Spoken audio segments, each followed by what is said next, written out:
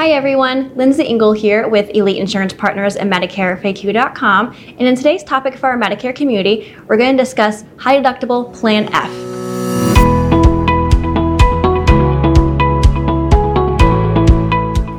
Before we go into the details on high deductible Plan F, it's important to know your eligibility. If you were not eligible for Medicare until after 2020, you are not eligible to enroll in Plan F. If you were eligible for Medicare before 2020, then you are eligible to enroll in Plan F. If you weren't eligible for Medicare until after 2020 and you're looking for a high deductible plan, then high deductible Plan G is the best option for you. And we'll make sure to include a link in the description below so you can read more about it. High deductible Plan F is a good alternative for those who are interested in the standard Plan F, but the higher premium is a little bit out of their budget. With high deductible Plan F, you get all the same benefits, leaving you with zero out-of-pocket costs outside your monthly premium. The only other out-of-pocket cost you'll be responsible for is the high deductible. Now, it's important to remember that just because there's a high deductible, that does not mean you're going to be paying 100% of your medical expenses out of pocket before coverage begins.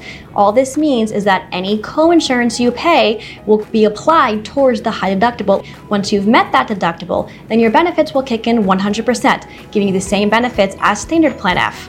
Therefore, if you're not able to afford the monthly premiums for the standard Plan F, the high deductible version of Plan F would be a great alternative for you.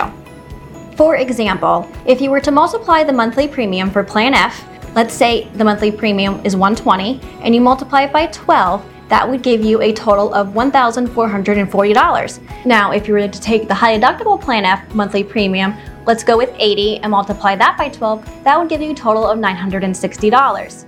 If you also add in the high deductible, that would give you a total annual out-of-pocket cost.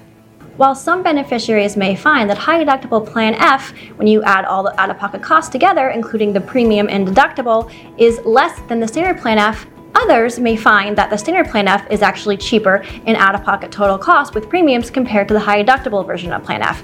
That's why it's important to speak to an agent to help you compare rates in different areas on all different plans.